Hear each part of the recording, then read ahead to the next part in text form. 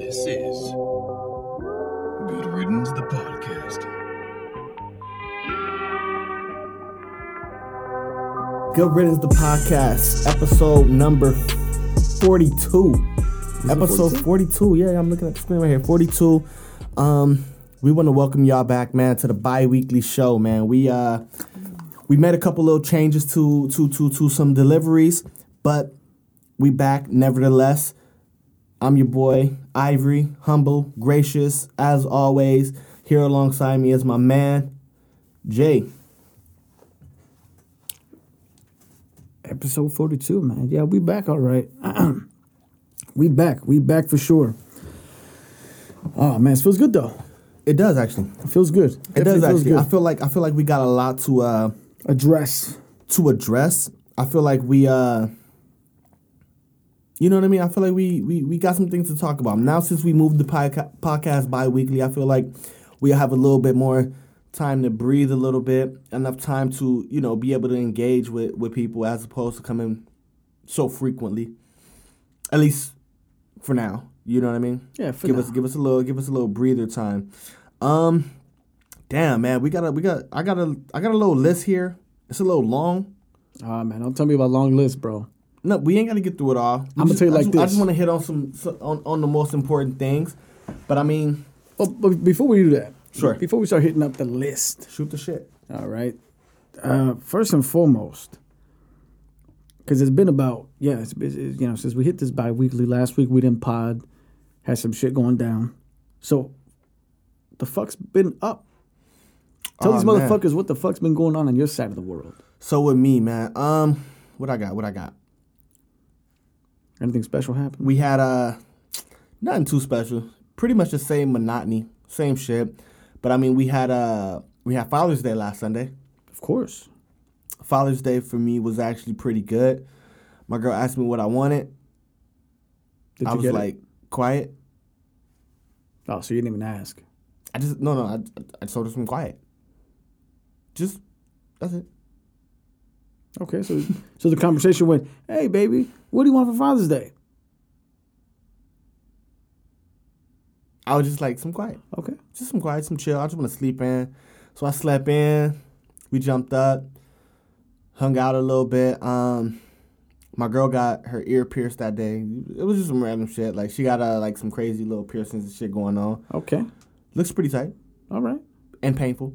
Yeah, of course. But nevertheless, I mean, the word piercing defines a little bit of pain in between, I would assume. It depends. I got my ears pierced. Bro, you're piercing through flesh. Go fuck what you tell me. Hey. There was some level of pain. Nah, it was just like a little shock, but hey. It was 420. It was like 2010. I was like, why not? I was fucking high as shit. Ah. And so a little Asian lady at one of the homies was like, yo, you should get, because he got his ear pierced. He's like, yo, you should get yours pierced. I'm like, nah, I'm good. The Asian lady that pierced his ear was like, look, I can do it for you. Give me 5 minutes, it'll be pierced. I'm like, nah, I'm not doing it. Talk me into it. Done. I was like, yo, when she did the one ear, I was like, yo, you gotta do the other one now. So she pierced that bitch. And ever since then, you know, my dad was like hella old school too, so he ain't really fuck with ear piercing. When I walked in with earrings in, he was like, I would say something, but I'm not. Same thing when I walked in with my first tattoo. He was like, I would say something. I would say something, but I'm not. You just know how I feel about it.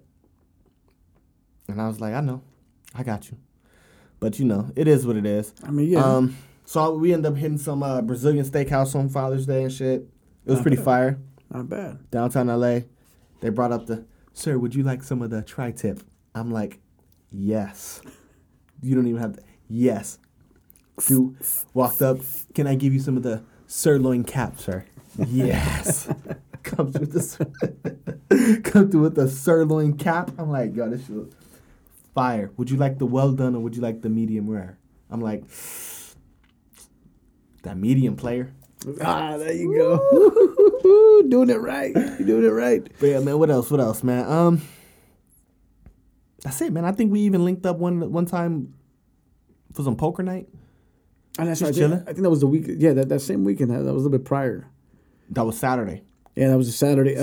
Saturday prior, and then Sunday was Father's Day. Yeah, so we Yeah, we had a little bit of poker. You know, for those that know us, you know, we occasionally get a little bit of the gambling festivities. You know, we got a little location we go to, bring in the poker, pop out the drinks, have a little good time. You know, you can't complain. One thing that I was excited about, I'm not gonna stay on Father's Day too long because you know it is what it is. It was kind of slow motion for me, as I imagine it was for you. Of course. I was oddly pleased by the apparent decrease of women on the internet on Father's Day praising themselves for playing both roles and for, you know what I mean, for doing shit like I usually hate that. Like on Father's Day, the single moms and, you know, whatever their situation is, they got to get online and say, well, yep, happy Father's Day to me. Motherfucker, bitch, go. You have Mother's Day. If you didn't get no love on Mother's Day, then you need to, you know, analyze the people that surround you. Let this day be for the men who are actually there for their children, for the fathers, for the people who stepped up as stepfathers. You know what I mean? Like, of course, chill. Like, I don't want to hear you doing that. I didn't even pay attention. You know, I got a bad habit of something. Mm-hmm. Well, I mean, I this is actually a bad habit in general. So, you know, me and social media, we're very weird with each other, if I may. Right? Yeah. There's a moment where, like, I could spend a day, 2 days straight on it. Like, okay, cool. You know, let me post some shit. Let me do some shit. And I try to get into it. Mm-hmm. Then I get bored. I'm like, dude, what the fuck am I doing? Like, why? Like, why am I, like, A, why am I posting this shit? And then B, it's just like, okay, you know what? I don't need to be seeing what the fuck these motherfuckers are doing anyway. You feel me? So I don't really give a fuck. Yeah. But I gotta say weird. that. It's weird. So I think it's just all up front. Like, I don't believe anything I see on social media from anybody. I don't feel like people, it's just not real to me. Everybody puts up this facade, just like on Father's Day. Like, I'm not trying to see a long message by the single mothers detailing their mistakes, their lapse in judgments. If Father's Day ain't for you, Father's Day ain't for you, right? If you don't got a male figure in your life that you want to portray on social media as Father's Day, he's a good dad, he's a good person, just stay off. I can vouch for that. Just stay off. I can vouch for that. I think that I'm coming to a real conclusion. You do not see men on Mother's Day. No, don't say that now. I've seen it. Because remember, we're living in a day and age where we don't even know who's who anymore. So well, but I mean, I'm of the mindset. I won't jump on that one just today. You know, I'm of the mindset anybody can be what they want to be, right? So I don't necessarily care. Like, you don't wish two lesbian women with a child Happy Father's Day. One feels entitled to it, though. Not necessarily. I mean, because on a legal standpoint, one of them calls himself a male. I actually spoke to a gay person or a lesbian person. Mm-hmm. And it's kind of a weird dynamic. You would think it would be a little different, but it's not. It's a lot of people who aren't of that community think that two lesbians in a relationship with a child, we think that one of them has to be playing the role of a male. That's not the case at all. She's like, we're both female. Neither one of us try to act like the male. Neither one of us, quote unquote, wears the pants. We just both females who have a child. I was like, that opens up a can of worms. Though, wait, but when she told me about that, I was like, I can understand how that's a common misconception. That we think that two people in a relationship, whether it's male-female, male-male, or female-female, we think one person in the relationship has to play the role of right, the male or the female. But I mean, I don't know. I think it's a can of worms, man. Because at least from all of them that I know, and I mean, I don't know. I still have a lot of questions about it. Of course, I would love for somebody in that community to just come sit down and just chop it up, because I want to know when there's a child involved, and I'm ignorant to it, and I'll admit it flat out. Like, you know what I mean? Like, when there's a child involved, how do you give that child a male figure?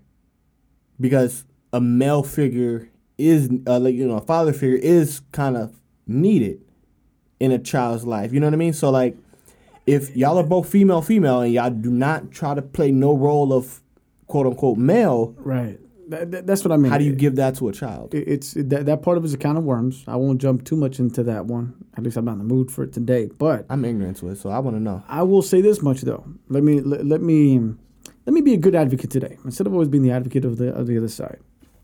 I guess the only way that I would see that is good judgment.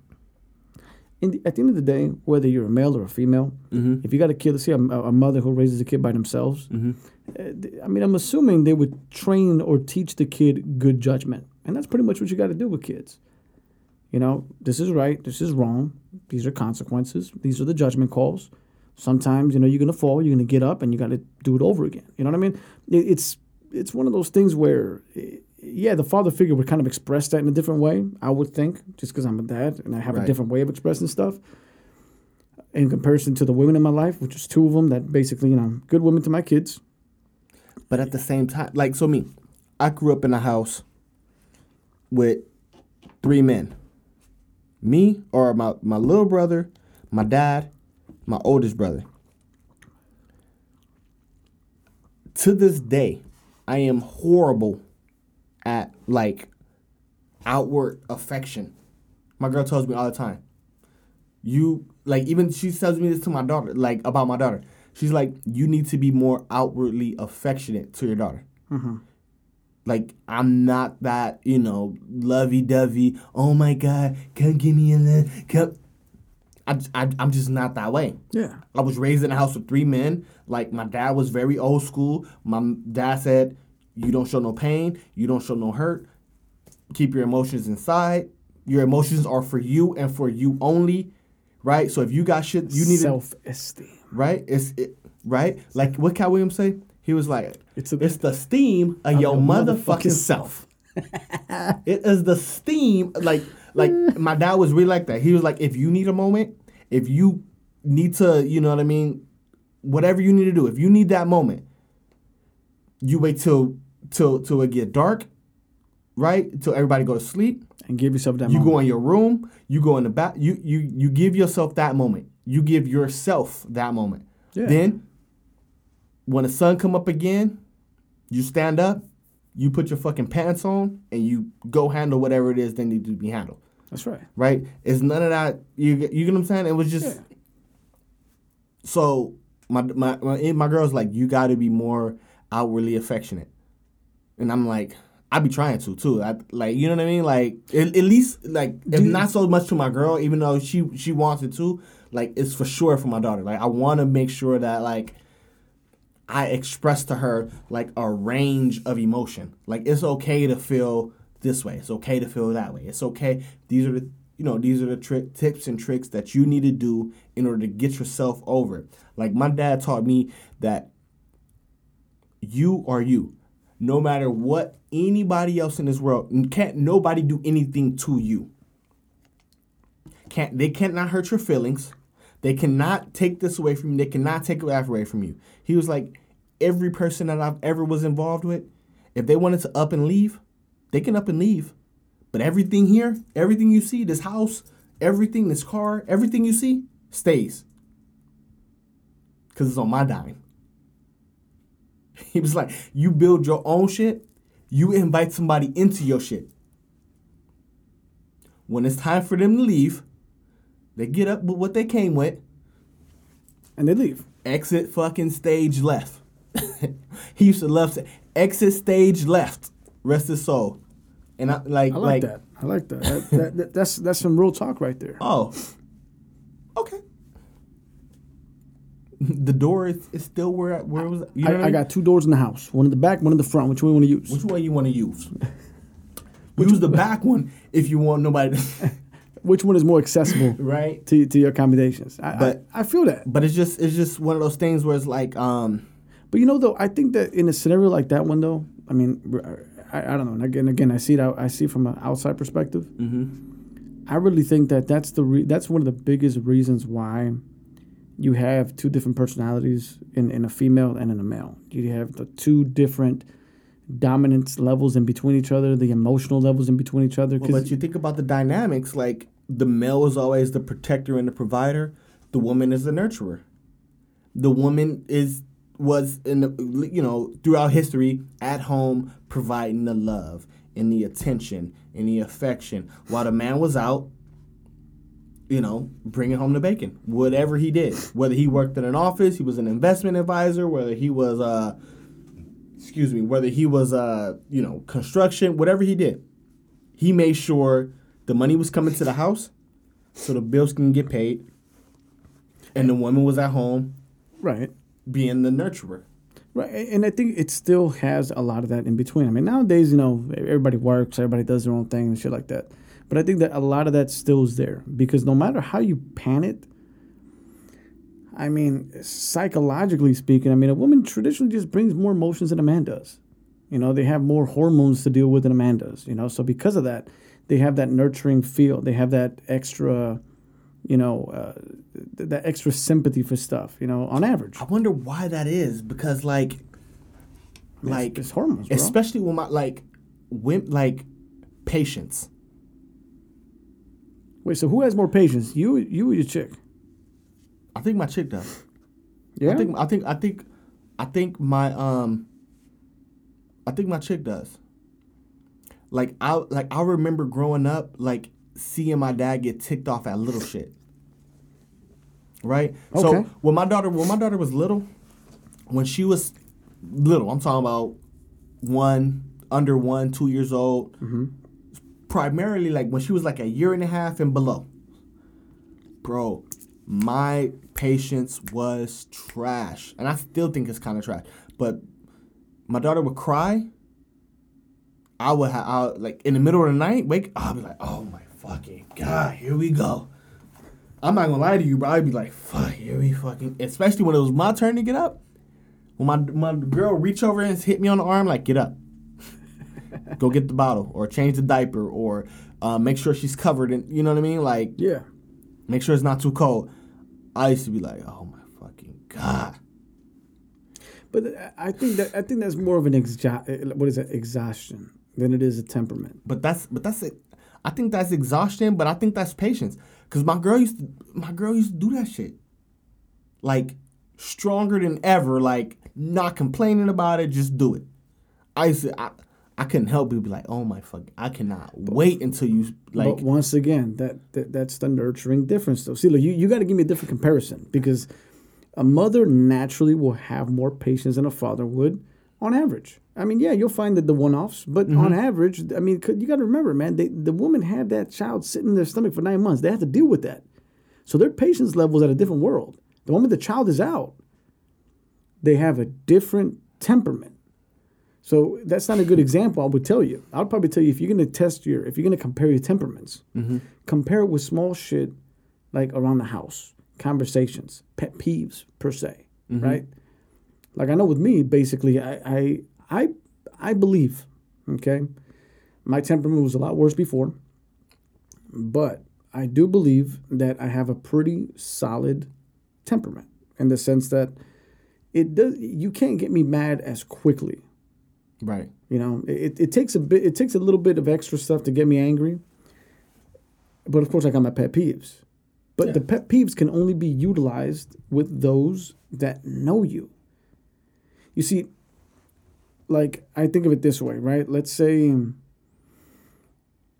someone that knows you, right? Well, let's say they tell you something like, all right, let's say you're in a relationship, you tell the chick, hey, you know what? I'm in the mood for some tacos. I think we should get tacos. About half an hour later, everything's settled. The house is looking good. Now we're about to walk out. and then they ask you the question, so what do you want to go eat? That's your pet peeve? That's a pet peeve because That's one of my pet peeves, too. I just told you what the fuck I wanted, and now you asking me on the way out, so what, you didn't want what I want? Is that what you're asking? You want to give me a second thought? Do you have a different opinion? You see, little things Mine like is that. actually a step further. If I say I want tacos, right? Right. And you say, nah, I don't want tacos. But let's say I'm open. Fuck it. Let's not have tacos. What do you want? That's whatever you want. If you deny or, you know what I mean, turn down what I suggest, Right. motherfucker, you better have a suggestion. That's another pet peeve of mine. If she says, if I say I want tacos, you say, nah, I don't want no tacos. All right, what do you want? Well, I don't know. We getting tacos, That's it. right? Like, you don't got a suggestion? We getting tacos. You're getting tacos. That's it. Now, if you have a suggestion, you're like, nah, I don't want tacos. I want to go get some barbecue. Okay. Now it's on me. Am I in the mood for barbecue? Can I go for some barbecue? Now, if I say no to barbecue, I better have a suggestion, or we having barbecue. Or a voice of reason. There you go. Yeah. But So consider if I say that. no, I don't want barbecue, I want some Chinese. Now ball back in your court.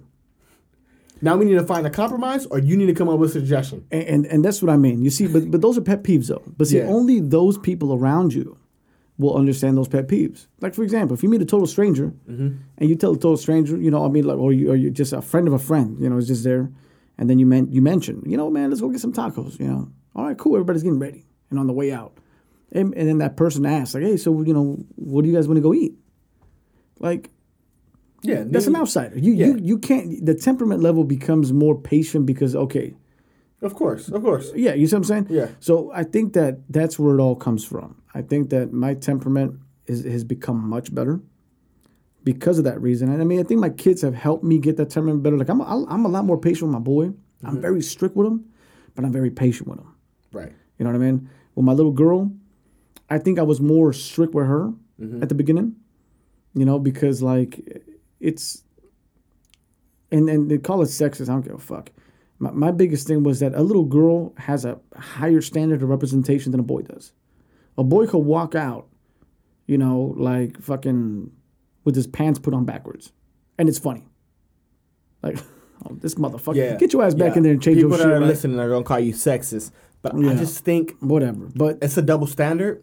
yeah, it is. I mean- I personally do think it is. But But I just think that in general. I don't want to put that on my daughter. But at the same time, like, I want to show her that, you know, I want to be able to, you get what I'm saying? Like, I want to, like, a dude's fucking mad girls, mad chicks. Mm-hmm. Bro. Another one in the bag? Oh, okay. DJ Khaled, another one. Another one. But if We a the girl is best. smashing hella dudes, you like, yo, whoa. You feel me? But no, but look, So- but there's a flip side to that nowadays, man. And look, so see, look, this is where there's certain things that have double standards, and there's certain things that don't for me. One of the things that I basically hold to the ground is the fact that no matter what, and again, I mean, give me the backlash if y'all want it, comment it, DM me if you want to. I really don't care, you know. But I stand by this because this is just how I see it. There is nothing more precious in this world than a woman. Bottom line. I mean, no matter how many of them I've smashed, no matter how many of them I've basically passed through or whatever it is, at the end of the day, I mean, those were just circumstances. We were both victims of circumstances, call it that way. Yeah. Because at the end of the day, you had something I wanted, I had something you wanted, and we made it happen, and then I just so happened to have walked away and left. But the bottom line to this is that there's nothing more precious in this world than a beautiful woman. There's nothing. There's no dude you could ever tell me and say, oh my God, this guy is you got to put a man above all. No. Think about it. When shit hits the fan, okay, you got a burning building. The building is falling to the ground. What are all the men saying? Who's first to get the fuck out? Women and children. I'm going to repeat that. Because as a man, that's who you protect first.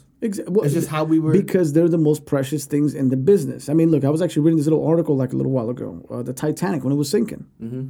When the Titanic was sinking, the objective for the lifeboats, it was women and children first. Any dude who tried to be slick and to hop on those boats with those women and children, Yeah. they got a cap in their ass. And they were popping those fools right there. Because they're just like, hey, you got to hold to these standards. Women and children first, because men, we could fend for ourselves a little bit better than they can when it comes down to like shit falling on us or we have to move things around or whatever the fuck it may be. That's just a natural genetic factor of life. And I think that, once again, that's why I hold that standard to my little girl. Yeah. I kind of, I mean, there's so many things that I can't control, let's be honest. I mean, because no matter how much you're strict about it, no matter how much you try to extinguish values, in the end, it's up to them whether they want to listen to it or not. It's, You feel me? But I bring that level of intensity to her. Right. More so. Because once again, my boy, I got to give him that. The intensity levels are in different locations. You see, like with my boy, I mean, I try to keep him looking sharp. Yeah. You see, because no matter what, I mean, like I said, there's that double standard you can say. But at the end of the day, with my boy, and I give his mom mad props for this because she works on this one a little bit more than I do. Which is, as a man, you gotta be looking good. Okay, yeah, we can have our little slump days and just walk the fuck out, just not give a shit because we're dudes, we're rugged, blah, blah, blah, blah, blah, whatever the fuck. Right. But grandfathers basically taught to us, at the end of the day, let's be honest. A rugged dude, basically, they end up getting, they could get multiple pie. All right? They can. Because there's a lot of women out there that love that shit. Like, oh man, this motherfucker smells and he's fucking rugged, he works, fucking rough hands and all that kind of bullshit. They love it, right? Right. But then, of course, then you got the other side of it that they just love a well-dressed man, always presentable, being a gentleman, opening doors, doing what they got to do, that has a lasting figure. You follow what I'm saying? So yeah, at the end of the day, it's all chivalry. about it's all about preference. So my thing is this. So my preference, I guess I can say, for my little one, is just I want her to be as respectable as she can possibly be, because I know what it's like to deal with a respectful woman, and I also know what it's to deal with one that's not. And again, not to say that the one that's not isn't up to par. Beautiful women. Well, I mean, but then when you think about it in the terms of a father is their daughter's first love, so meaning that in the sense that you're the first man that your daughter will grow to love. So when she's of age and she's dealing with, the comings of life, she is going to gravitate. She is going to confide in a man that was like her dad. In some cases, yeah. Or sometimes they'll just do the total opposite.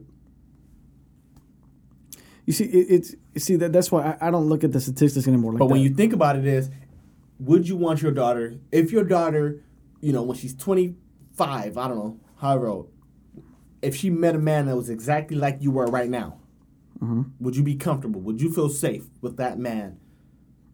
Honest to being God, the man in her life? On some real talk, yeah. And I'll tell you one specific reason why. Just one simple one. What's that?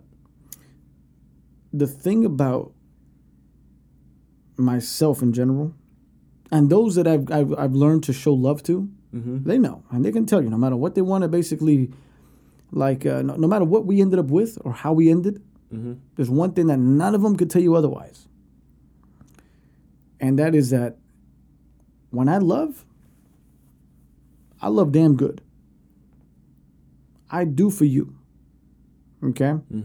So my thing is that I think in most cases, a lot of people, they take those considerations a bit differently, because a lot of people could look at me and be like, man, how the hell could you say that if you got two different baby mamas, right? And for those that know me well, they could say, oh, well, you're with one and the other, whatever the fuck. Put that analogy into perspective. Right? Okay, fine. But to go to that point, when it comes down to basically having someone, when the term of conversation of love kicks in, okay, I would hope that my daughter made the good judgment of finding a person that loves them, okay, not just falling in love with somebody, because there's a two-way street there. Right. So if they fell in love with someone like me and someone like me loved them back, I'd feel 100% safe and comfortable with it, because as long as that is a mutual understanding That's going to ride a long time. The only issue would be is that, you know, when you love somebody either, let's say, too soon, or you love somebody in the sense that you love the person. I do agree with that. I do agree with you can meet somebody too soon. Yeah. Because when you young, you fuck off a lot of shit, man. That's absolutely right. Damn. And I don't want to stay on this shit too long. We've been on this shit for a minute. Well, that's to give you an example, a little idea. That's but that's some real shit. That's some real shit. What else we get, man? What else we got? We had this past weekend. I was fucked up. Hey, I was really fucked up. let me ask you something. Yo. Damn, that last one was good. Did you catch that that Polymonology? What is his name? Who? I can't say his last name right now. Malignaggi. There you go, Malignaggi. Polymonology. He had a bare knuckle fight. You know what Poly is, right? Yeah, I've heard of it. I don't really fuck with bare knuckle though. Well, no. Well, the concept behind it though. Mm-hmm. So for those that don't know Polymonology was he was the boxer that was used when Conor McGregor was training for Floyd Mayweather.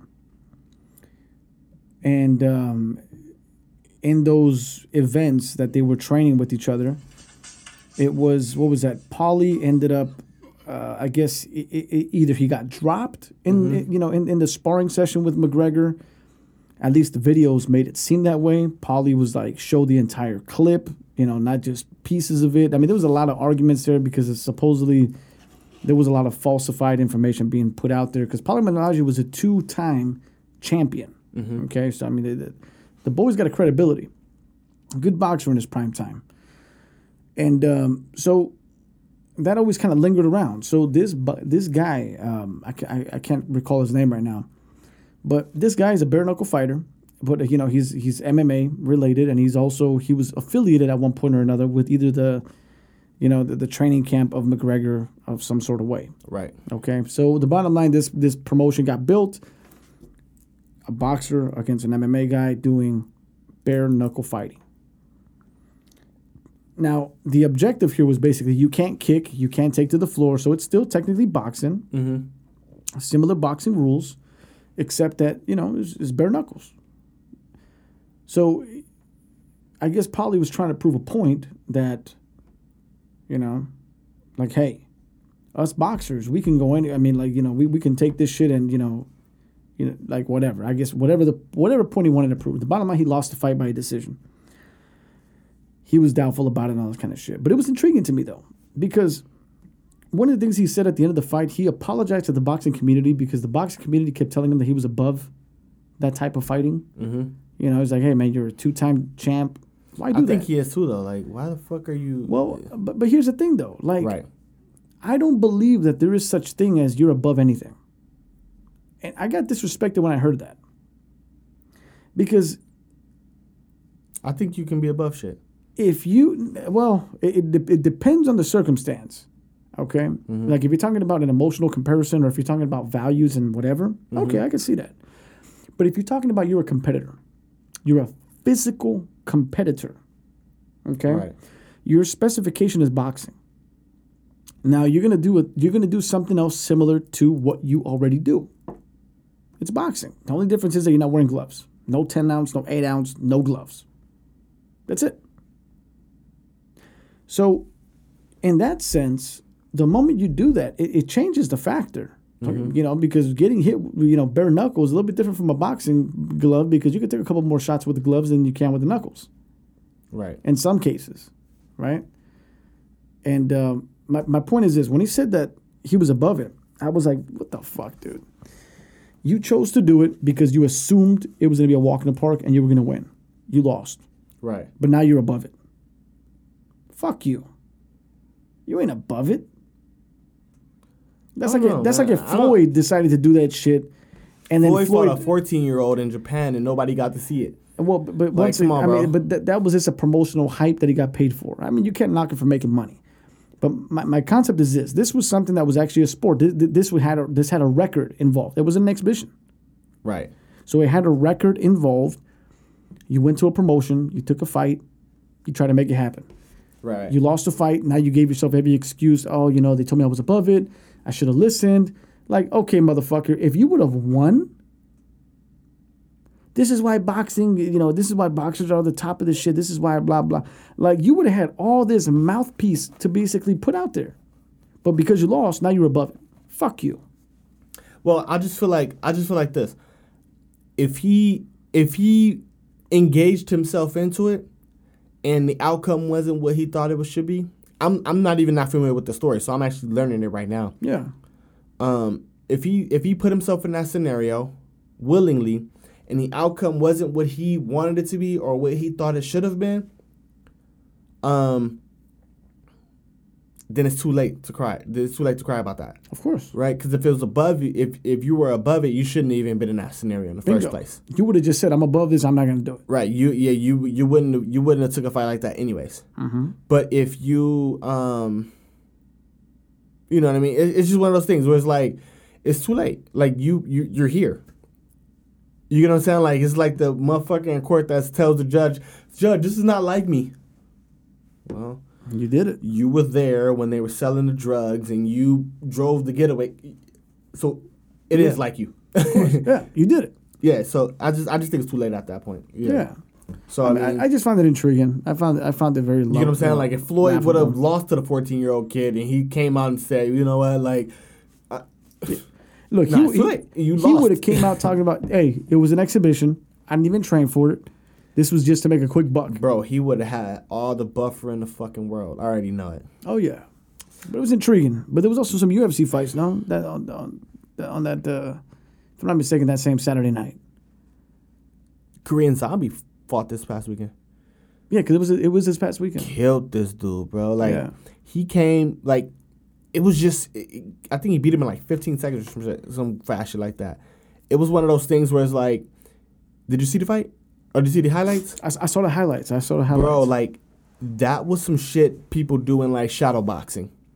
You never, I feel like as a fighter, you rarely get the chance to throw that combination. Moicano threw a punch, just a regular, like, haymaker, overhand right.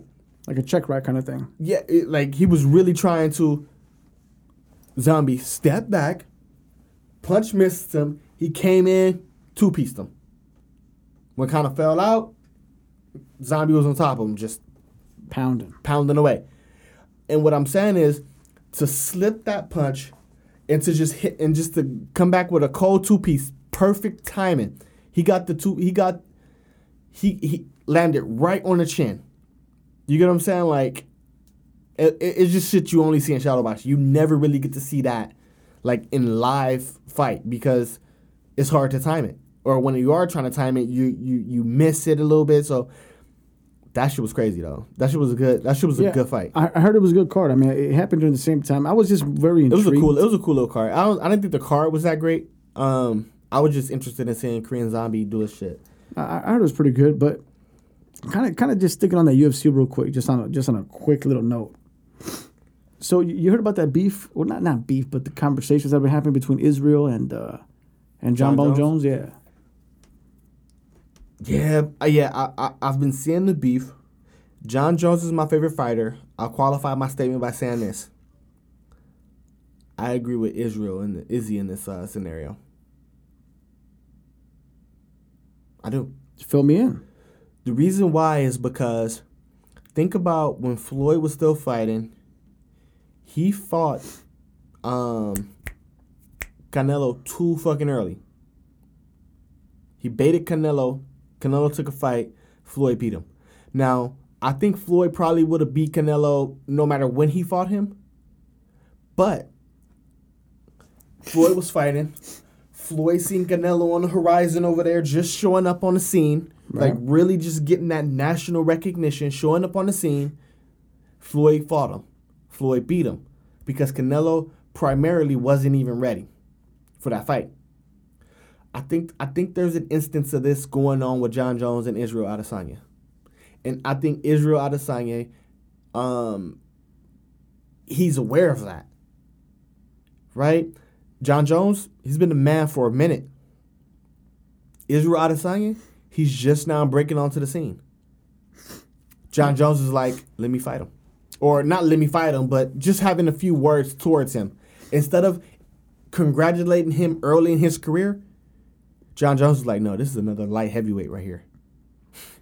He looks like, give him a few years, he's going to be the face of the light heavyweight division, as I am right now. So let me beat him now. Beat him now, so that way, in the future, wait. So let me ask you something. I get the upper hand. I see that the analogy you put into the table, but is it so? Are you telling me he's too green in the UFC business, or he's too green in the fight business? Who? Israel? Yeah, Both. Because I'll argue the fight part, but there's only a reason why I'll argue the fight part. I mean, Right. for those that are not truly familiar, because yes, in the UFC he probably has 16, 17 fights. less than that. No, about 16, 17 fights. I know he's undefeated. Israel? Yeah, look, check him out. Let me fact check. I think fact check it. he's like 9, 10, or 11. Somewhere in that ballpark. No. Let me. I could be wrong. So yeah, double check that. I believe it's 16, 17 fights he has, but he's undefeated. I know that for sure. But as far as the green is concerned, for those that a lot of people don't know, he has a boxing record. Okay, he did boxing. He did, I think, about like 7, 8 fights maybe in boxing. He lost one and lost one fight in boxing, kind of let it go. But his biggest record where his talents come from. Right. He's 17-0. Okay. Yeah, he's 17-0. But check him out. Look at his record. Boxing? He has kickboxing. He's done over 90. I mean, what is that? 80 to 90 fights in kickboxing. He is not nowhere near 75-5. the fuck. In kickboxing, But bro, right? But his MMA is only 17-5, 17-0. I understand that, but here's what I'm trying to get to you at. You have a fighter. 5-1 in boxing, professional boxing. Oh, he was 5-1. Okay. So think about this. So 75-5. He won 75 fights. He lost 5 in kickboxing. So as far as fighting is concerned, Okay. the boy's not green in any way, shape, or form. Because let's remember this now. Mm-hmm. Let's be very crucial about this. UFC is a sport that brings in the best of all categories, and I've always loved UFC because of that. You had Chuck Liddell when he first walked into the scene. His thing was Kempo, right? Mm-hmm. You had wrestlers basically like Randy Couture. You had a wrestler, a Kempo fighter. Randy Couture meets with him the first time, biggest upset of all time, right? Why? Because the wrestling ability was something different from his. Yeah. He retracted, he rebooted. We all know the rest of the story, right? But so the idea behind this, Israel says this. what is that? John Jones is like the senior on campus. But John Jones only has what? How many fights does Jones have? Jones 26, 27 fights? Jones has been a light heavyweight champion for years. Bro, he's been the light heavyweight champion for years, but his fight record is not over 30. I'm fucking sure of that. Fact check that. Hold on. I'm fact checking it right now. Yeah. But my thing is, Please check that, because then we have a conversation to really discuss. Because if that's the only argument that's brought to the table, I think it's not one worth the conversation. Because John Jones 26-1, 26 or 24-1. I'm sorry. 20. Okay, everybody, anybody who's listening, 24-1-1. 26 fights in total. 1 no contest. 1 was a what? Disqualification? Yeah, 1 disqualification, 1 loss, and 1 no contest. Okay, but no, the loss wasn't a loss. What was the loss? Against who? Let me see. No, it's a DQ and a no contest. Yeah, there you go. DQ, no contest. Yeah. So, because he's never lost. So you got 26 fights in total. Okay? Mm-hmm. Now, do me a favor. In the fact check that you're looking at, does he have any other fighting record on his stable? Has he ever done anything outside of those 26 fights? None whatsoever. So who is actually the more experienced fighter of the two? Bro, but MMA is different. Bro, fighting MMA is different. 17 fights. He called him. compared to 20. He's the senior on campus. What's the math on that? 16 with 25. I mean 26. What's the math on that? I mean 17 and 26. The what plus? Yeah. What's the fight difference in that? But what I'm saying is There is none. Israel just showed up. You're taking his amateur background into account. No, it's not about he just showed up. He's just now showing up. John Jones became the light heavyweight champ at about 14 fights. Let's not forget that. And he's had the title for. I mean, is that his fault? Long. It's not his fault. Well, I'm not blaming him. John Jones is my favorite fighter. Yeah, because John Jones is my favorite fighter. He was a but fighter. What he took all the fights and didn't run for shit, and he fought. Now this guy, he has more fighting experience than John Jones does in any way you look at it. Similar in MMA because you got 17 to 26 fights. I mind you, out of those 26 fights, 2 of those fights came with the same fighter. Israel just got here though. Bro, 17 fights ago is not just getting here. Bro, you haven't heard of Israel Adesanya before the last 5 fights. Bro, nobody heard about John Jones until he fought for the title. It's no different. That is different. No, bro. Because he was a contender. He was when he first got on the scene, and now he we was got tearing up the light heavyweight division. He's a contender now. Isn't that something? History repeats itself. He's not a contender yet. He's being Israel's a contender to you? He's being looked at as a contender. Who else is there in the light heavyweight Not division? the light heavyweight division. Name, give me a name. Who is a contender? In the light heavyweight? Yeah. Bro, there's hella people. Like Thiago Santos, he's about to fight. He's a contender. I could pull up some names right now. And kind of I need you to give me some undefeated names that are in the books. Why does it have to be undefeated? You could be a contender with a loss. No, you can be, but here's the thing. John Jones has wiped out everybody in that division.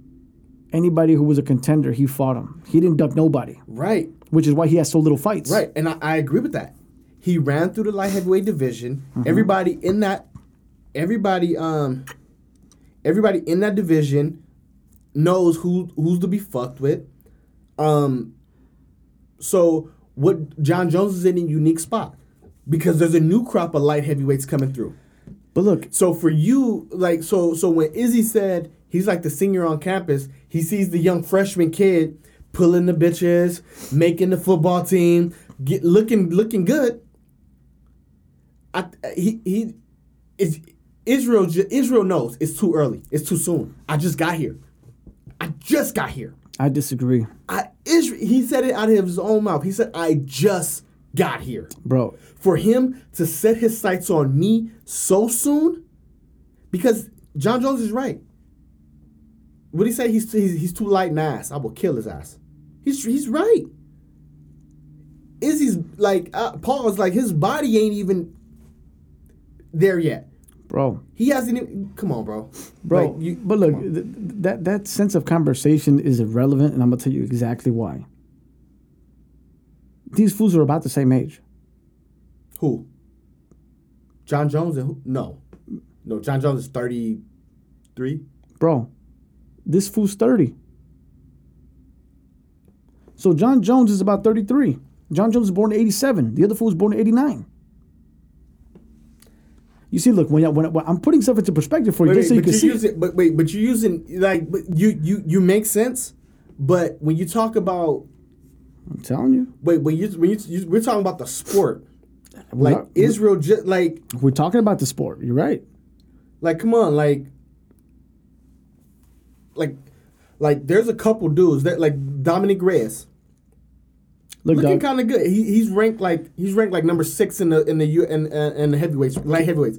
Can I tell you something? He looks kind of good. Can I tell you something? Glover Teixeira looks kind of good. Look, bro. He's been looking kind of good. I'm gonna give Corey Anderson's looking a little good. I'm gonna give you something, just something so you could just to think about,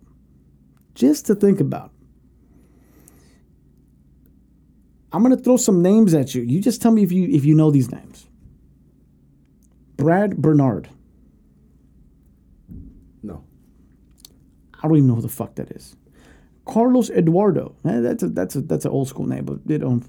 But Carlos Eduardo, washed out. Anthony Pena. Ryan Verrett. Parker Porter. So what are you saying, though? Moses Gabin. What is it saying? What I'm going with this is this. Before, okay, this was 13 fights into the game. 13 fights. This is UFC 28. This is back in 2011. So consider how old John Jones was at that time. He was in his 20s. He was green. He ends up getting an opportunity just because of a default against Mauricio Shoguns Rua. for the light heavyweight champ. Shocked the world.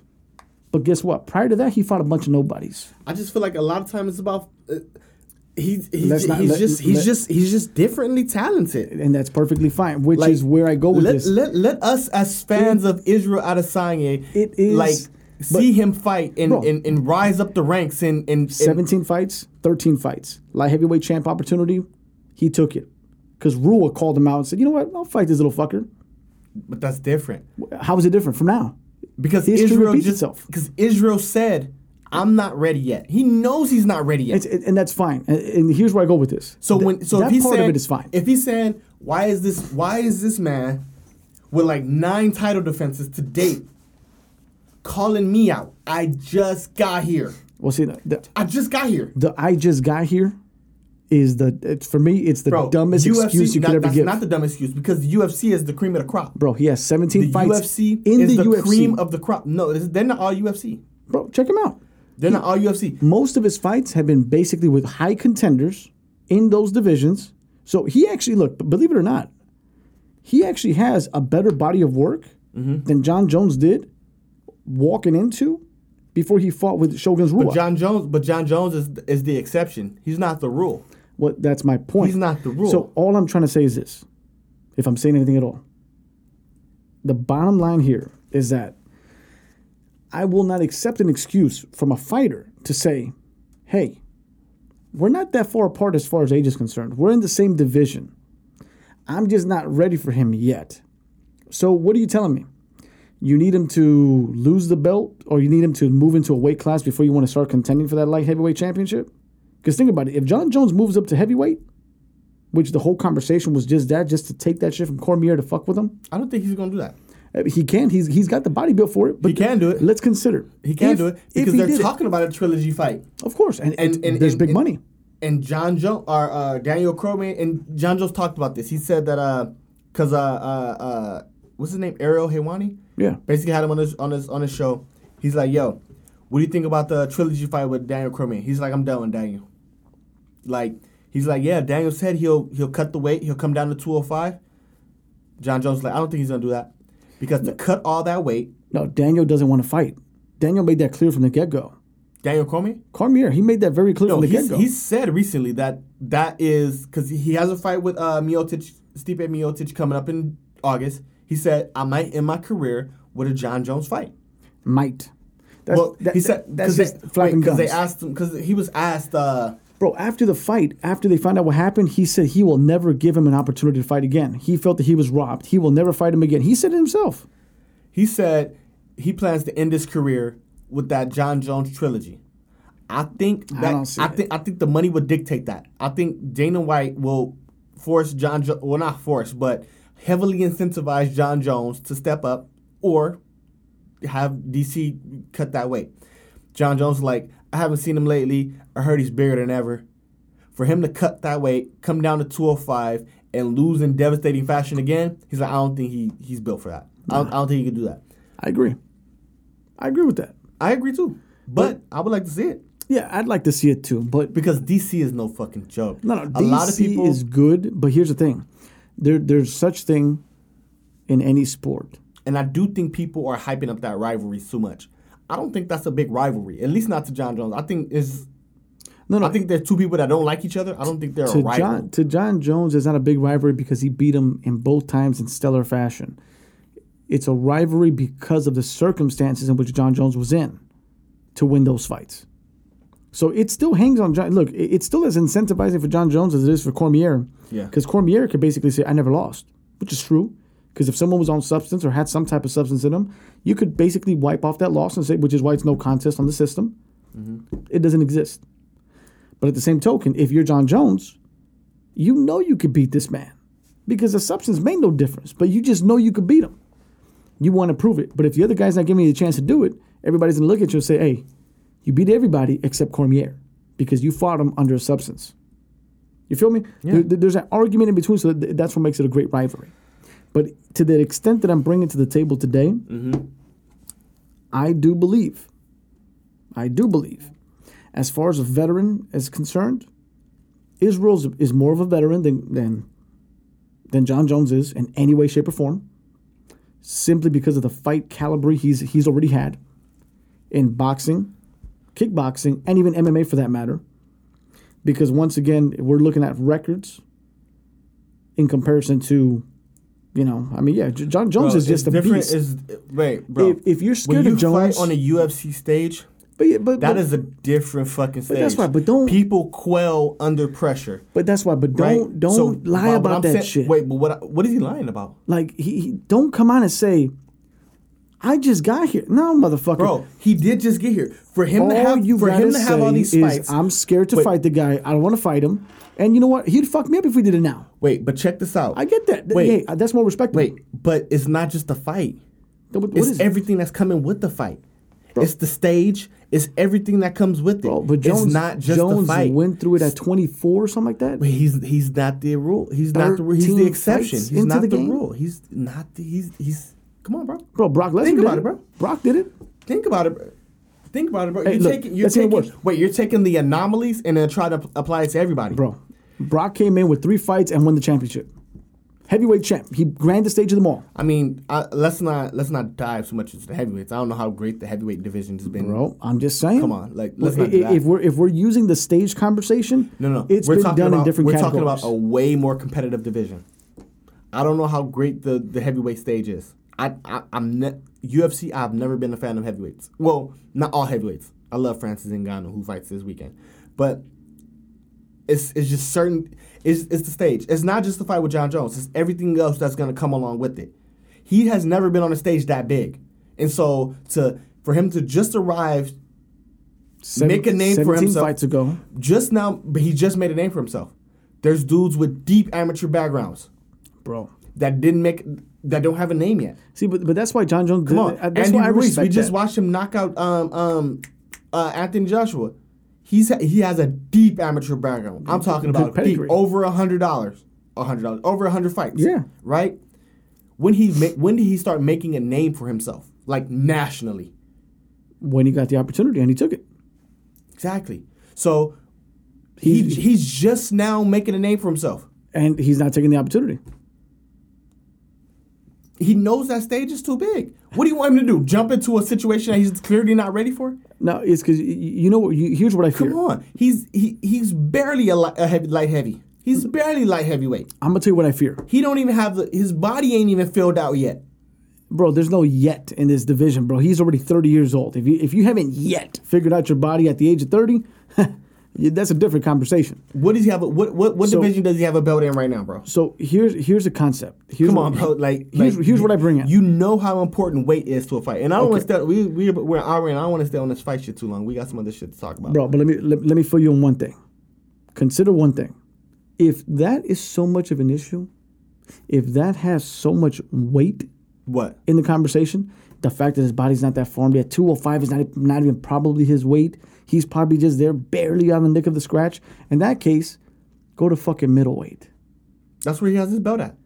And fucking do your shit in middleweight and then fight the best in there.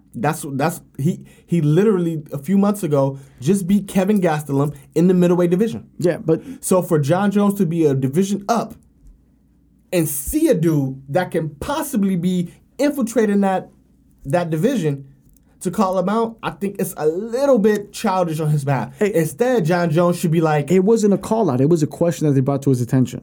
He just answered it in the form that John Jones would answer it. Right. He was honest about it. What I think he should be the big brother.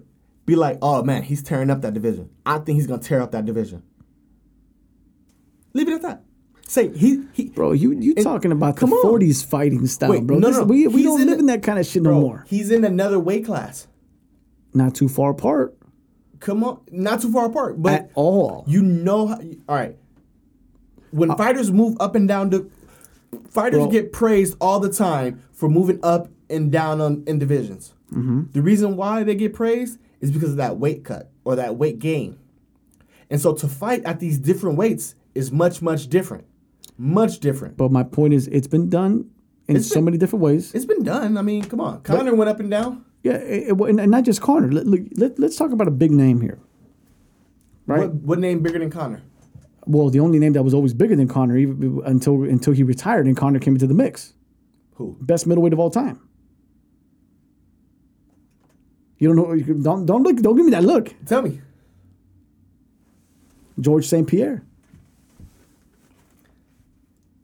Yeah. What's his win-loss record? Only one loss. When he went up or down? No, that was when he was in middleweight. That was against what's that dude's name? BJ Penn. He was a beast. He was a beast. And guess what? He came back and whooped on BJ. He whooped on everybody in the division. He took them all out. And then guess what? Oh shit! What else did he fucking do? No, I'm sorry, welterweight. He was up in welterweight, and then what else? What did he end up doing most recently? He ended up going up weights. He went up weights to fucking take the belt when he came back from retirement. And that's just what he did. But the point that I'm trying to just make here is that basically in this case, middleweight is a lot closer. Welterweight, to go up that far up, yeah, that's a stretch. That's the whole class. You're going from like 147 to 180 something pounds. You're talking about 40 pounds. That's a huge, massive difference. Right. St. Pierre did that. Okay, but that's the anomaly. That when we talk about anomalies, that's the anomaly. But now when you're talking about middleweight to light heavyweight, legends such as Lyoto Machida have been champs in middleweight, went up to light heavyweight to win championships there when he fucked up Rashad Evans. Prime example. Took the belts. Well, actually, he didn't win the belt now. He just took away, he gave him his first loss, I guess I could say. I just think, I agree with Israel when he says, I just showed up. Like, I'm just now coming into my own. So for you to be in another division and see me as a threat already, I think that says a lot about Israel. But John Jones is my favorite guy. Look, why not that? Look, he's my favorite guy. Why not just that? It's why not? proven Hey, you're in a different division. John Jones sees him as a threat, potentially down the line. I don't even see that. I see John Jones baiting him into a fight that he's not. What if he's not comfortable fighting at 205? Then that's fine. What if he's not? What if he's? Has he ever fought at 205? If he's, look, put it this way. That's my question. Has he ever? If he's never fought at 205, and you think he's about to move up to 205 for John Jones, look, come on, dog. That's nuts, right? No, and that's what I mean. That is nuts. But remember, I'm arguing this statement here, and the statement was the only thing I argue is I just got here part. That's the only thing I argue. Because once again, you got a bigger record, you got a bigger history of fighting, you got more experience. But now let's just keep it simple. All you really had to say, if let's say you're not scared, let's say he's not scared. But I didn't get anything that he said. But that's why I never got the sense that he was scared or he was hiding or running. And that's what I'm saying. So let's just say that's just he's what like, it is. I'm gonna fight John Jones when I'm ready. Well, see, look, I'm not gonna move up to another class and fight the cream of the fucking crop. But that's the thing, dog. You don't make that kind of statement. I don't have an issue with it, though. If you're not ready for it. Oh, look, my thing would have been this. It would have been a better statement. Hey, you know what? He's in a different division. I'm glad he sees me as a threat, but we ain't going to fight anytime soon. I'm not moving from this division. I just got my belt, and I'm going to be defending it here in my division. Bro. That would have been straight the fuck forward. Wait, but that goes without saying. What he means by, what I take him at, when he says, I just got here, what I take him as is, he just got the belt. He hasn't even defended the belt yet. He hasn't even, you know what I mean? He hasn't even defended the belt yet. So for a person in another division, because John Jones has amazing foresight. He has an amazing team. His team probably pointed him out like, that guy right there. That's the one. He's good. That's the guy. You gotta, you know, not focus on him. Keep him in your peripheral. Just keep tabs on him. Keep tabs on him. And so, when he was asked about him after he first won that heavy middleweight belt, he should have been like, yo, that kid he's going to be something special. Leave it at that. Just leave it at that. Because what he's supposed to do? Say, fuck, I just got the middleweight belt. Let me go ahead and slap on, what's the weight difference? Let me go ahead and slap on 24 pounds, 25 pounds, get to 205. And then what? I mean, is it, let me see, middleweight is what? I think it's 185. You slap on 20 pounds and then go fight the cream of the crop. Not put on this weight. Not get me a fight that, you know, I can get warmed up at. You know what I mean? Fighting at different weights is different, bro. Of course. No question about that. Fuck you. My question to John Jones is, what do you expect to happen? Him to say, hey, fuck you. Let me put on this 25 pounds and I'll be ready to fight you come this summer. Come on, dog. That's all I got to say about it. I mean, and believe me when I tell you, I get that. It's the optics of the fact of you could have just said it in a different way, not even mention the fact that you were even. Oh yeah, we're gonna fight in the future. Like don't even. What he said was don't even tickle the idea. What he said was, I just got here. Let me get my low. Let me get some love. Let me get some shine. Let me tear up this middleweight division real quick. Before I set sights on another belt, like I gotta be able to. He could have said that, right? And then when I'm ready, you know what I mean? Don't feel threatened by the freshman. You've been here. You've been holding that title since 2010. How long you had that belt? Come on. Man, I can't even call him freshman, dog. You know what? You know, all he is. See, that's a terrible analogy. He's another senior that just came from a different high school. That's all this is. He showed up to a brand new campus. Don't come over here telling me you're a freshman. You're a fucking senior. I don't know if he's a senior, man. And you were the top shit where the fuck you came from. How can he be a senior? And now you're in a different high school with different environments, and that's just what it is. I guess we gotta agree to disagree. I just think, like, Johnny, bro, my favorite fighter. I'm like, it's because he hasn't even defended his middleweight belt. What if he takes the next fight, he gets whooped in the middleweight, and lose the belt? Now what? I personally don't want him. Look, I don't even want him to take that fight. Which fight? With Jones. It's gonna happen eventually. I mean, it's gotta happen. In the future, if he's able to put on that weight, perfectly fine. People only go up and down in weight when they got to. Yeah, well, nobody volunteering like, hey, let me go up, unless you have a personal a goal, vendetta. Yeah. Unless you got a personal goal. But Conor ain't just like, let me move up, just to be moving up. It's for a reason. Yeah, he wanted more money. What reason does, at this point in time, at this juncture in Israel Adesanya's career, what reason does he have to move up? Money. Only reason. That's not it yet. He's probably already making way more money than he was prior to this. But either way, they'll fight eventually. I mean, but I don't see it coming anytime soon. And quite frankly, I wouldn't be surprised if by the time that this guy decides to move up in weight, that John Jones ain't retiring.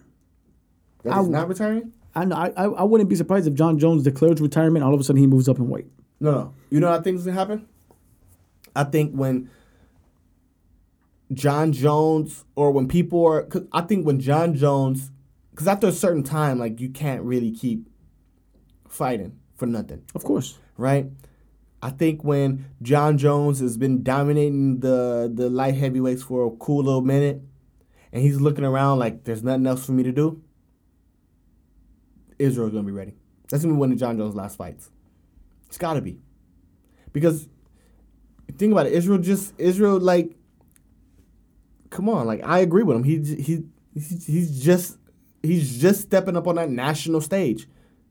It's just he just got there. You know? I mean, we'll see. We'll see what happens. I just found that very intriguing. I did too, but we'll see. I mean, it is what it is, man. Because Colby ain't got nobody to fight, really. I mean, when you think about it, because, I mean, the only fight that he would have done for his retirement fight would have been against Brock. But, of course, with Brock's retirement from UFC and just not coming back, period. Yeah. Those millions are out the door. All I got to say, Lakers, man. They just broke the bank for AD.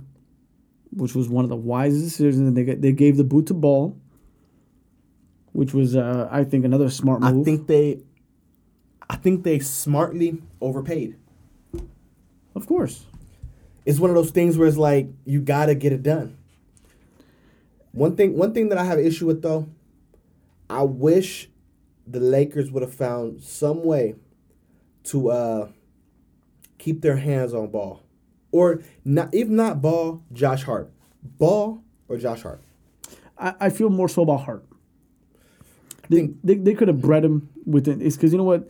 That's one of the things that a lot of teams are missing nowadays. You're not breed. See, that Kobe was a breed of that team. He started there. He ended there. Right. You see, he was bred by the Lakers. I just think Ball. You don't have that much of that, and Ball would have been the exception. I mean, in that case scenario, because it would have worked out well if he would have continued. But you know where the downside to Ball, and I don't give a shit how anybody sees it. The downside is the flapping of the motherfucking gums of his old man. His old man pumped him too fucking high. He did pump him up. He 100% did. Way too much. When the season started, his dad wasn't on TV. His dad wasn't. You get what I'm saying? Like, I just feel like I feel like if they would have kept Ball, he could have developed into something great, right? I just think so. No doubt about it. But my thing is, and this is the one aspect of LeBron James teams, all of them, that I don't like. He comes in and moves happen. Moves happen. But one thing that I don't like is young players don't get that time to develop. Because anytime LeBron James is involved in anything, which every player should be this way, right? But particularly LeBron James, anytime he's involved with anything, is win now time. So they don't got time to groom you up, give you the starting. They don't got time for that. You either ready or you not. Because he was the exception. When he was young, he was ready. Right. And so, yeah, LeBron James, he was ready. The moment he played his first game, he was ready for NBA. Yeah. Right? A lot of rookies that come into the game, they're not ready yet. It takes them some time. They got to get the body on them. They got to get, you know what I mean? When you come from college ball to an 82 game grind, you got 80. You know what I mean? Like, it's a big difference. So, very few rookies come into the game ready to go. And when you got LeBron James on your team, if you're not ready to go, you will be moved. You will be traded. You will be whatever. You will be sent to the practice. You know what I mean? Because I think it was a wise move. And I think Lonzo just needed that time to be able to figure out how to play, figure out how to stay healthy for 82 games, get that NBA body, get that conditioning, get that mileage on him, so that way he can be able to. No, you know what? I wouldn't be surprised if maybe about 5-7 years down the road, I wouldn't be surprised if he's back in the Lakers. No, I'd say 7 years. I say 7, but why 7? Well, the same concept. They're thinking about bringing the mileage, D'Angelo Russell back, though. The mileage, and then once he gets accustomed to a team and he starts doing good, he's not going to want to come back that easily. He's going to want to prove. He has something to prove now. Now he has something to prove. Wherever he lands, he has something to prove. He's in New Orleans. So think about it this way. It's a good and bad thing. Bad because, he got knocked off the Lakers, a fucking amazing dynasty. But hey, now you've been given the opportunity to show them they fucked up. Yeah, that's exactly what D'Angelo Russell did. But what I think is, oh man, that fucking Pelicans though. We get back to the Lakers right now. The Pelicans though, they got a whole squad. I think there's one person on that team older than 24. Young squad, ready, and they gonna have time. They're gonna have time to develop, get you know what I mean, get the requisite parts that they need. I think they fired that old GM. The moment that new GM stepped foot in there, trying to make things happen. Let's move these contracts. Let's get out of these. Find a way to get out of these bad deals, and let's use Anthony Davis and pull a heist on somebody. Lakers, huh? Got some good little assets over there. Let me see. Give me that, and all this. You can have. Made that swap. It was a done deal. Done deal. But I think regardless of it, it was a good deal, though. I mean, it was good. Pelicans will be able to basically build something on it. You know what team I'm more intrigued in? Especially because Anthony Davis is already committed to, after this year, signing a max. So we're going to get him for another 5. I heard about that. 4 or 5. But let me ask you about this. You know what's more intriguing to me about the moves that are happening? Is the rumored possibilities, or the make sense possibilities, as I like to call them. Because obviously, you got the Brooklyn, team. And D'Lo went over to Brooklyn, balled out, and now he's back number 1 on the Lakers' priority list. Right. So Magic traded to you. Magic's not here no more. Bring you back. Come on. So figure that one. Yeah. Now, let's consider one thing, though. The biggest franchise in basketball is the one team that hasn't won shit in a long time, but they have a good opportunity to pull up some What team? The Knicks. That's not the biggest fucking team. Bro, that's the big... Bro, what the fuck? That's the biggest money-grossing franchise in the NBA. Lakers got more championships than them. No. Come on. I'm talking about money. I'm not talking about championships. I'm talking about of course. the strongest market. The dollar, because it's Madison Square Garden. Of course. It's called the Mecca. But let's not get it confused. I want to stop you right there. Yeah. The reason why it's called the Mecca is not, don't get it confused, it is not because of the Knicks. No, it's because of boxing.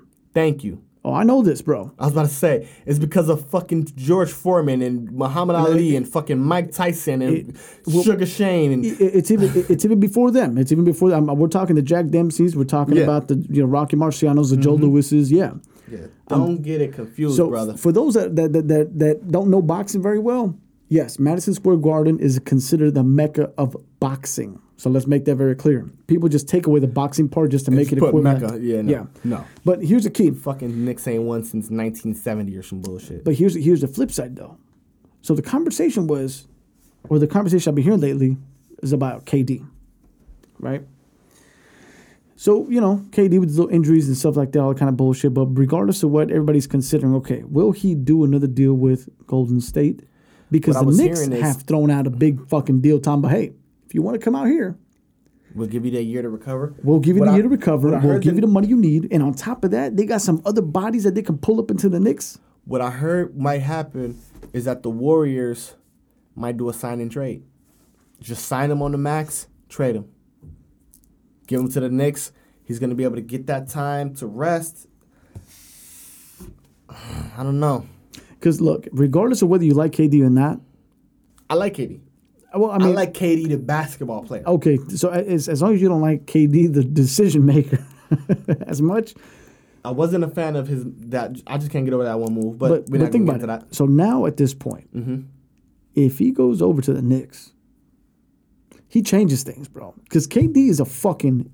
He's a beast, dog. I don't give a fuck when anybody puts that in. He's a beast. He is a fucking beast that can make a difference, especially in a team like that. But for basketball. Of course. The worst injury any basketball player can have is an Achilles. And all the sport, that's the worst one. Oh, okay. Because you got to be able to start, stop, jump, switch lateral. You got to be able to do it all. Even in football, it's one of the worst. So the recovery is not that good? So they all the pundits are talking about it. Only one player has ever came back and was himself after an Achilles injury. And that was Dominique Wilkins. And he tore his Achilles, came back not the next year, but the following year, and was averaging 30. But even though he came back, he wasn't like he was different. Is what I say. Like, he wasn't Dominique Wilkins. Like, oh my God, he was Dominique Wilkins, still a great player, but not. He went from this to this. So he went from prime time to time. Something like that. Okay. But then they were kind of estimating the age. So there was like KD may not fully be back until he's 33. He just turned 31. And I'm like, damn, that's a year and a half off your prime. Shit. I didn't know it was that bad. No, the Achilles is... So that's why the Warriors, I think they're going to pull up... I think the best thing they're going to do... They're going to pull a fast one on him. No, I think they're going to... They owe him. No, they're going to pay him, but they're going to pull a fast one. I think they're either going to... The things that make sense are... Pay, and I forgot who said it, but either sign and trade... Right? Sign them and then trade them to a team that has that luxury of time. Because the Warriors, they believe they still have a window to win. We can't bring in other players because we got this large contract on the books. You know what I mean? Like, teams don't want to have to pay that luxury tax. So we'll sign you, we'll trade you, get you off our books, and we'll be able to use that money to bring in other players. Because, mind you, we still got Steph. We got Clay. We're going to get Clay back in a year. You know what I mean? We still want to be able to capitalize in this window. I believe the window's closed. But, because Clay for a year. He tore his ACL. That's interesting. So they're in an interesting predicament just because what do? They owe Kevin Durant. And then I forgot who said it, but they were like they may give KD a 2-for-1. Sign him for 3 years. That third year is an option. He can either pick it up or go. Right? That first year in that contract gives him a chance to recover. That second year gives him a chance to get back on the court, show teams that he can play ball and he's still Kevin fucking Durant. Use that option on that third year. Go to another team. I just think it's a tricky situation, bro. Shit. It's tricky. That's wild. It's fucking tricky. So, like, you trade him to the Knicks because the Knicks got time. And the money. They got time and they got the money. They're not about to win. They're not, you know what I mean? They're not doing that. They're not doing anything this year. They're not doing it to win. They're just doing it to build. Though, I forgot who I heard say it. It was on ESPN. The balance of power in the NBA right now. For a while, it was LeBron James for a while. Wherever LeBron goes, that's what the tip of scale is. Then when Kevin Durant became a free agent, Kevin Durant hella shifted that shit like this when he joined that fucking all-time great team. Kawhi Leonard. He's the balance of power. Right? Remember how because every year, every time it's time to re-up. We're talking about the grown man, right? That grown man. Because what LeBron used to do is he was signing like 2-for-1s, right? He was signing like a deal that gives him an out. Right. Right? And he would exercise that out. And every time he hit that free agent market, because he's hit it a couple times, even though he never exercised his power to use it every single time, he did that because he made sure that he was in a position to be able to dictate where the league goes. Right. So LeBron James is on the market. This is what everybody does. All the free agents do this. I'm not signing nothing until I see what that man does. They just sit back. That's genius. LeBron James. That's fucking genius, though. They make LeBron James the first domino to fall. Right? Okay, now I'm ready. Where's the contract? LeBron James, where's the contract? I'm ready to sign now. I think when this free agent hits, there's a lot of marquees on the market. I don't think you're gonna hear a peep out of anybody until Kawhi Leonard makes his decision. Which would make sense 100%. The reason why is because you get what I'm saying? Like it's one of those things where it's like because wherever Kawhi goes, a lot of people are of the mindset that they're gonna win. I personally think he should stay put right where you at. You think so? Yeah, stay in Toronto. Why not? You're in Toronto. You're in a whole nother country. You're the only thing smoking. You're in the Eastern Conference. The only teams you have to worry about, Milwaukee, because Giannis is a man down there too. And then you got Philadelphia. They got some issues of their own too. They got to worry about what they're gonna do with their stars because they got some movement happening down there. So it's kind of like I think Kawhi Leonard is he holds all the marbles right now. It'll be interesting to see what that dollar amount he's getting the max gears up to be. He's getting the max. No, I know he's getting the max, but the question is, what's going to be the new max? Well, I don't know the numbers, but Toronto's the only one that can offer him a supermax. Right? So the supermax was introduced by the league a few years ago to incentivize players to stay with the teams that drafted them or the teams that have what they call them birthrights or something like that. The reason why Toronto could offer him the supermax is because San Antonio held his rights and traded him right to Toronto. So I think his supermax is like $221 million. 5-year, 221. And I think like I may be messing up the numbers, but I think the regular max is like 190, 4-year 190. Or a 5-year 221 or something like that. Damn. Plus, he just won a title, so I'm sure there's incentives that he can get for that. He just won Finals MVP, so I'm sure there's other incentives and shit. But there's just a lot of fucking money there. Gotta love it.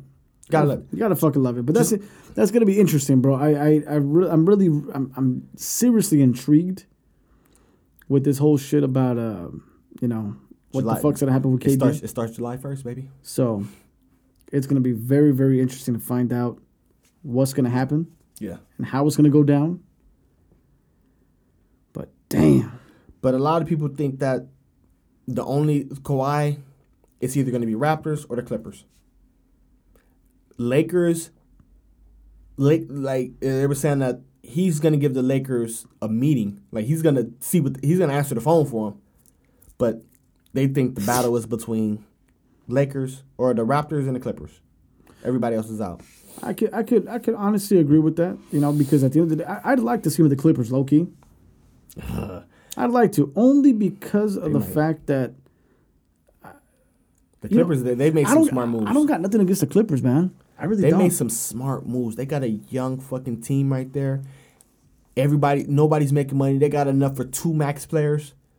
They can bring in 2 max guys. They got a lot of money on the books. I mean, I don't know, man. All I know, that's going to be an intriguing task. So we got to see what happens. We got to see what happens there. We see Mike Conley go to Utah. I wasn't particularly a fan of that move. He got traded to Utah. I don't really care for that move. Just because their downfall was not a point guard.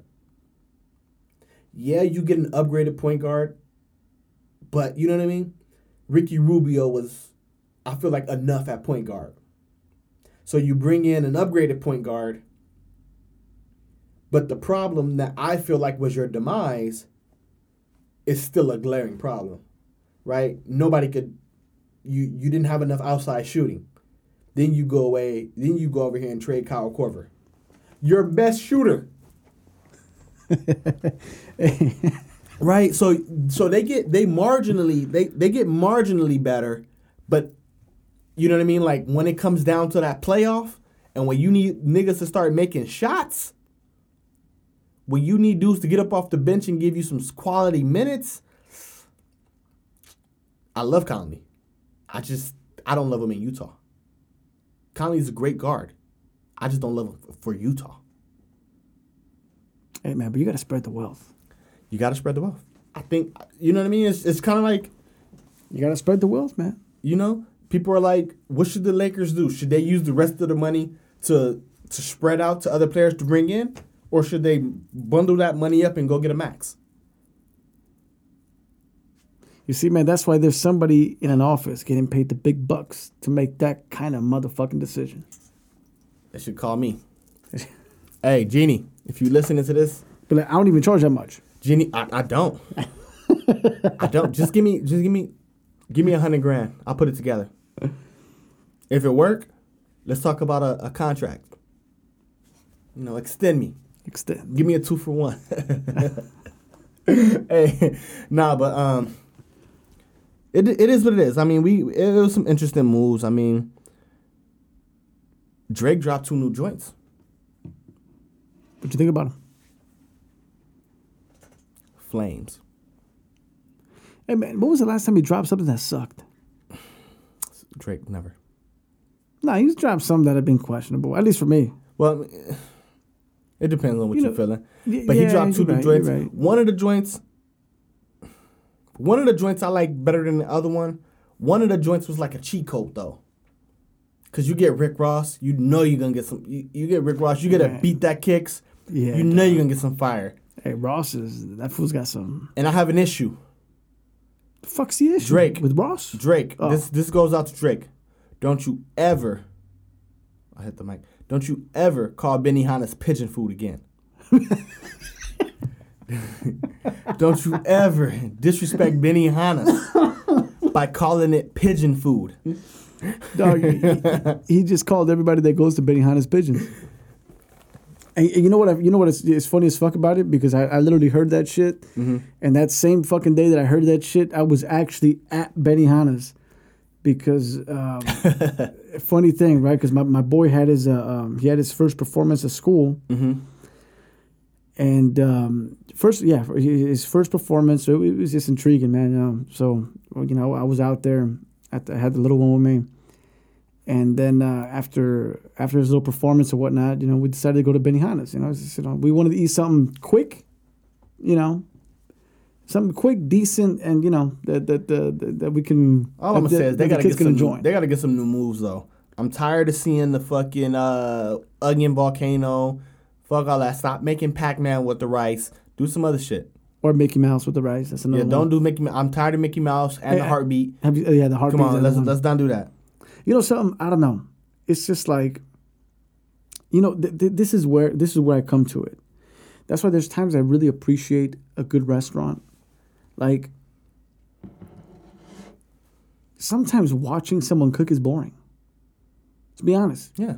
You don't just sit in the kitchen watching your mama cook, and that shit is fire. You know what I'm saying? You don't sit there watching auntie cook or grandma cook. Like, you don't do that. Yeah. You're like, nah, you go do what you do. Well, there's a lot of people who don't like hibachi style food though. They don't really care for it to be right there. That's what I'm saying. So I mean, it's for somebody it doesn't make a big difference. For me, I think that it's like when they make me a good steak, I feel like they're doing some voodoo to it. You know what I mean? Like, because that should be coming out way too damn good. Because don't get me wrong, Benihana's is cool. It's not my preference though. Like, I wouldn't say, oh man, hell yeah, we're gonna go to Benihana's if it's like a special occasion. I fucks with Benihana's though, man. No, it's good. The rice. The rice is fire. I hate motherfuckers who sit in there and they eat their rice before the food is done. You're fucking dumb. You know what? You're supposed to wait. Exactly. Eat it all together. You mix that shit in. And that's an act of treason, by the way, because you know what I do? So all you got is meat fucking cubes. They give me the bowl. I grab the hot ass bowl and I flip it upside down. I leave the bowl on top. Yeah. I just let it sit there, and then when they throw me little scrums of stuff, I just I'm waiting for my shit. Yeah. But one thing that I've come to the conclusion of though is that I love filet mignon, but for the life of me, Benihana's can't get it right. Of course they can't. They can't get that piece of steak right. I'm watching them. Right. These are professionals. I hope so. And they can't get it right. But then you go to this fucking fancy little steakhouse. God knows what kind of voodoo they're doing in the back. They bring that motherfucker out. That shit is seared to tender perfection. Like I'm telling you, man, the little filet mignons you get at STK, you start. Right. You go to cut. Man, cut is fire. Get some of that YU. Yeah. Flames, right? Man, let me tell you something. But this ain't the fucking cooking channel. But the point is, Drake, that was kind of an act of treason for us smaller folk, that can only spend sometimes about $120 for a meal. You know what I mean? Ain't no shame in that. Motherfucker called it pigeon food. I was there that goddamn day. Last thing I want to, I guess the last thing we'll touch on, man. I want to touch on the. I usually don't watch award shows. I hate that. I hate award shows. First of all, I didn't even know there was an award show. That goes to show you. Yeah, it was the BET Awards. It happened this past weekend. Sunday was on. I hate award shows. I never, ever watch award shows. But I wanted to watch. I didn't even watch this award show. I just tuned in for the Nipsey tribute. Okay. That's all I wanted to see, really. How'd that go? It was legit, man. It was good, man. Remember how when when all this shit first broke out, and I talked about Nipsey's mom, when she was talking about how she just interpreted the physical and the metaphysical and the spiritual connection that she felt. Mm-hmm. She got on stage and she was talking that shit again. Bro, I literally had chills. I was like, because she was just talking about how she felt the energy just move, and she just had a hard time sleeping up until the point, and she wasn't, even when she saw what happened, she was never just irate and just over the top and just crying uncontrollably and screaming, and she talked about the anger that she felt at first, the spirit of retribution and just anger, and all of a sudden she was able just to wash that shit away. Just the type of woman that she just comes off to be it's just crazy. Like, you know what I mean? Like, I just feel some way about that. Like, some type of way about that. Like, how you just like a master. You're just like a master of your own like emotion and like, you know what I mean? You know how to spend your attention and your emotion. And she just seems like she just has this higher level of just self-consciousness where she's like, something so devastating as having your son murdered and just being able to be like, it's okay. Like, and just come to grips in your mind so quick that, you get what I'm saying, that you're not in that, you know what I mean? I can imagine if something like, and God forbid, knock on wood, something that like that happens to like a real loved one of mine. Bro, I will be ready to, you get what I'm saying? Like, or anybody that's just that close to me. Right. Bro, I can already envision, you know, and this may sound self-incriminating and shit, I can already envision that first phone call I make. It's going to be out of full, sheer retribution. Let me find out who did this. Let me find out why it happened. And then I'm going to settle the score. I have a few phone calls I can make, and I know for a fact I can make something happen. I can settle the score. And that's nasty. That's disgusting. And when I thought about that of myself, and I was like, you know what I mean? Like, I was like, that's nasty. Well, it's not nasty. That's not how I want to be. To be able to, you know what I mean? I want to be able to have something so devastating be able to happen to me, knock on wood, it doesn't, and me to be like, to have this calming spirit to be like, I don't know, maybe sometimes just finding peace within yourself. You ever heard the saying, you got to learn how to love yourself first before you can love others? yeah, Maybe it's the same concept. could be. Whatever it is, Matt, shout outs to I her. think, and maybe you do not get to that point without having been through it a few times. Maybe she's, you know, lost other people that was dear to her. And maybe she's had those same types of feelings of just anger and resentment and fucking retaliation, shit like that. Could be. And so she learned the hard way that you can't do that. Maybe it was through therapy, you know what I mean? So I just want to shout out to that whole family. You get what I'm saying? Like, rest in peace. You know, rest in peace to the hustle. But damn, that shit was that's all I wanted to see. And I saw the few performances that, you know, people did for him. It was cool. That's all I wanted to see. As soon as that shit went off, I turned that shit off. I don't really care about the award shows and all that bullshit. Like, it's all a facade. No, I don't really give a fuck about that shit. And I venture to believe that some of those people don't really give a fuck about that shit. They're just there for the look, you know, so. You know, I don't know why you just cut me off left field. This, from beginning of our conversation today up until right now, there's been 3 key points that led me to one thing, one mindset. You know when randomly you just pick up information, right, and all of a sudden you just get reminded of one thing, and you're just like, yeah, little idea pops up. Sometimes it's a good one, sometimes it's a bad one, sometimes it's some stupid shit. But this is some stupid shit. At least I know it.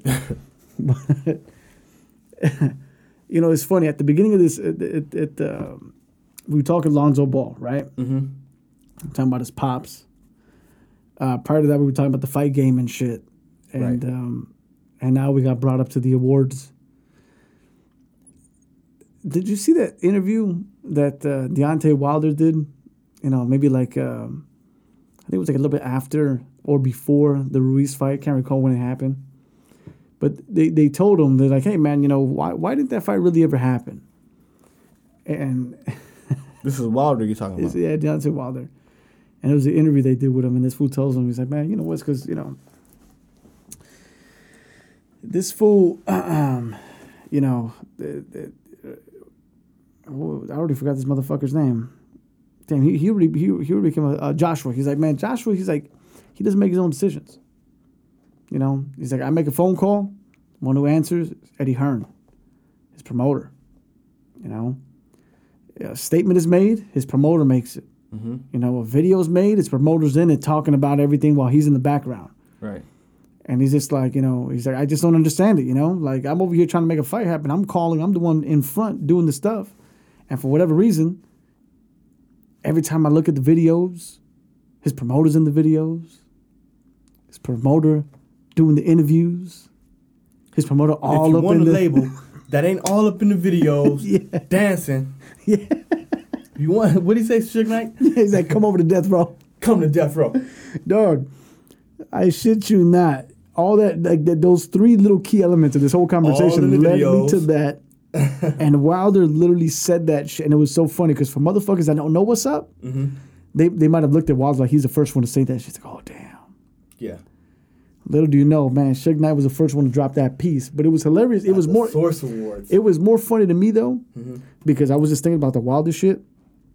But Lonzo Ball's dad is the same shit. Basically, they'll never win another championship. It's like if his daddy's all in the videos, Yeah. all in the interviews. If you want to go to a team that don't have that kind of shit, get your ass over there. Come to the Lakers. No. Where did he go? Go to fucking New Orleans. Go to the Pelicans. That's fucking crazy. You're not gonna deal with that shit. That is fucking funny, dog. Man, so we like 140 in, man. I think that should wrap it, man. Anything for the sake of the people? Ah, man. Hey, appreciate you guys tuning in, man. Did I even intro the episode? Yeah, you did. Man, I didn't shout out anybody, man. Thank you to the listenership, man. Yeah. We appreciate the feedback. We are gonna be having some. We are bi-weekly now. We are gonna have some changes happening. For the better. Actually, we're gonna start. I'm definitely gonna be dedicating myself to this social media shit, man. We gotta get some. We just gotta get a look, man. We just gotta get a better look, man. I think we owe it to the listeners currently. I think we owe it to everybody, the future listeners, even to the people who see the shit and say, "Fuck it, I'm not listening to that shit."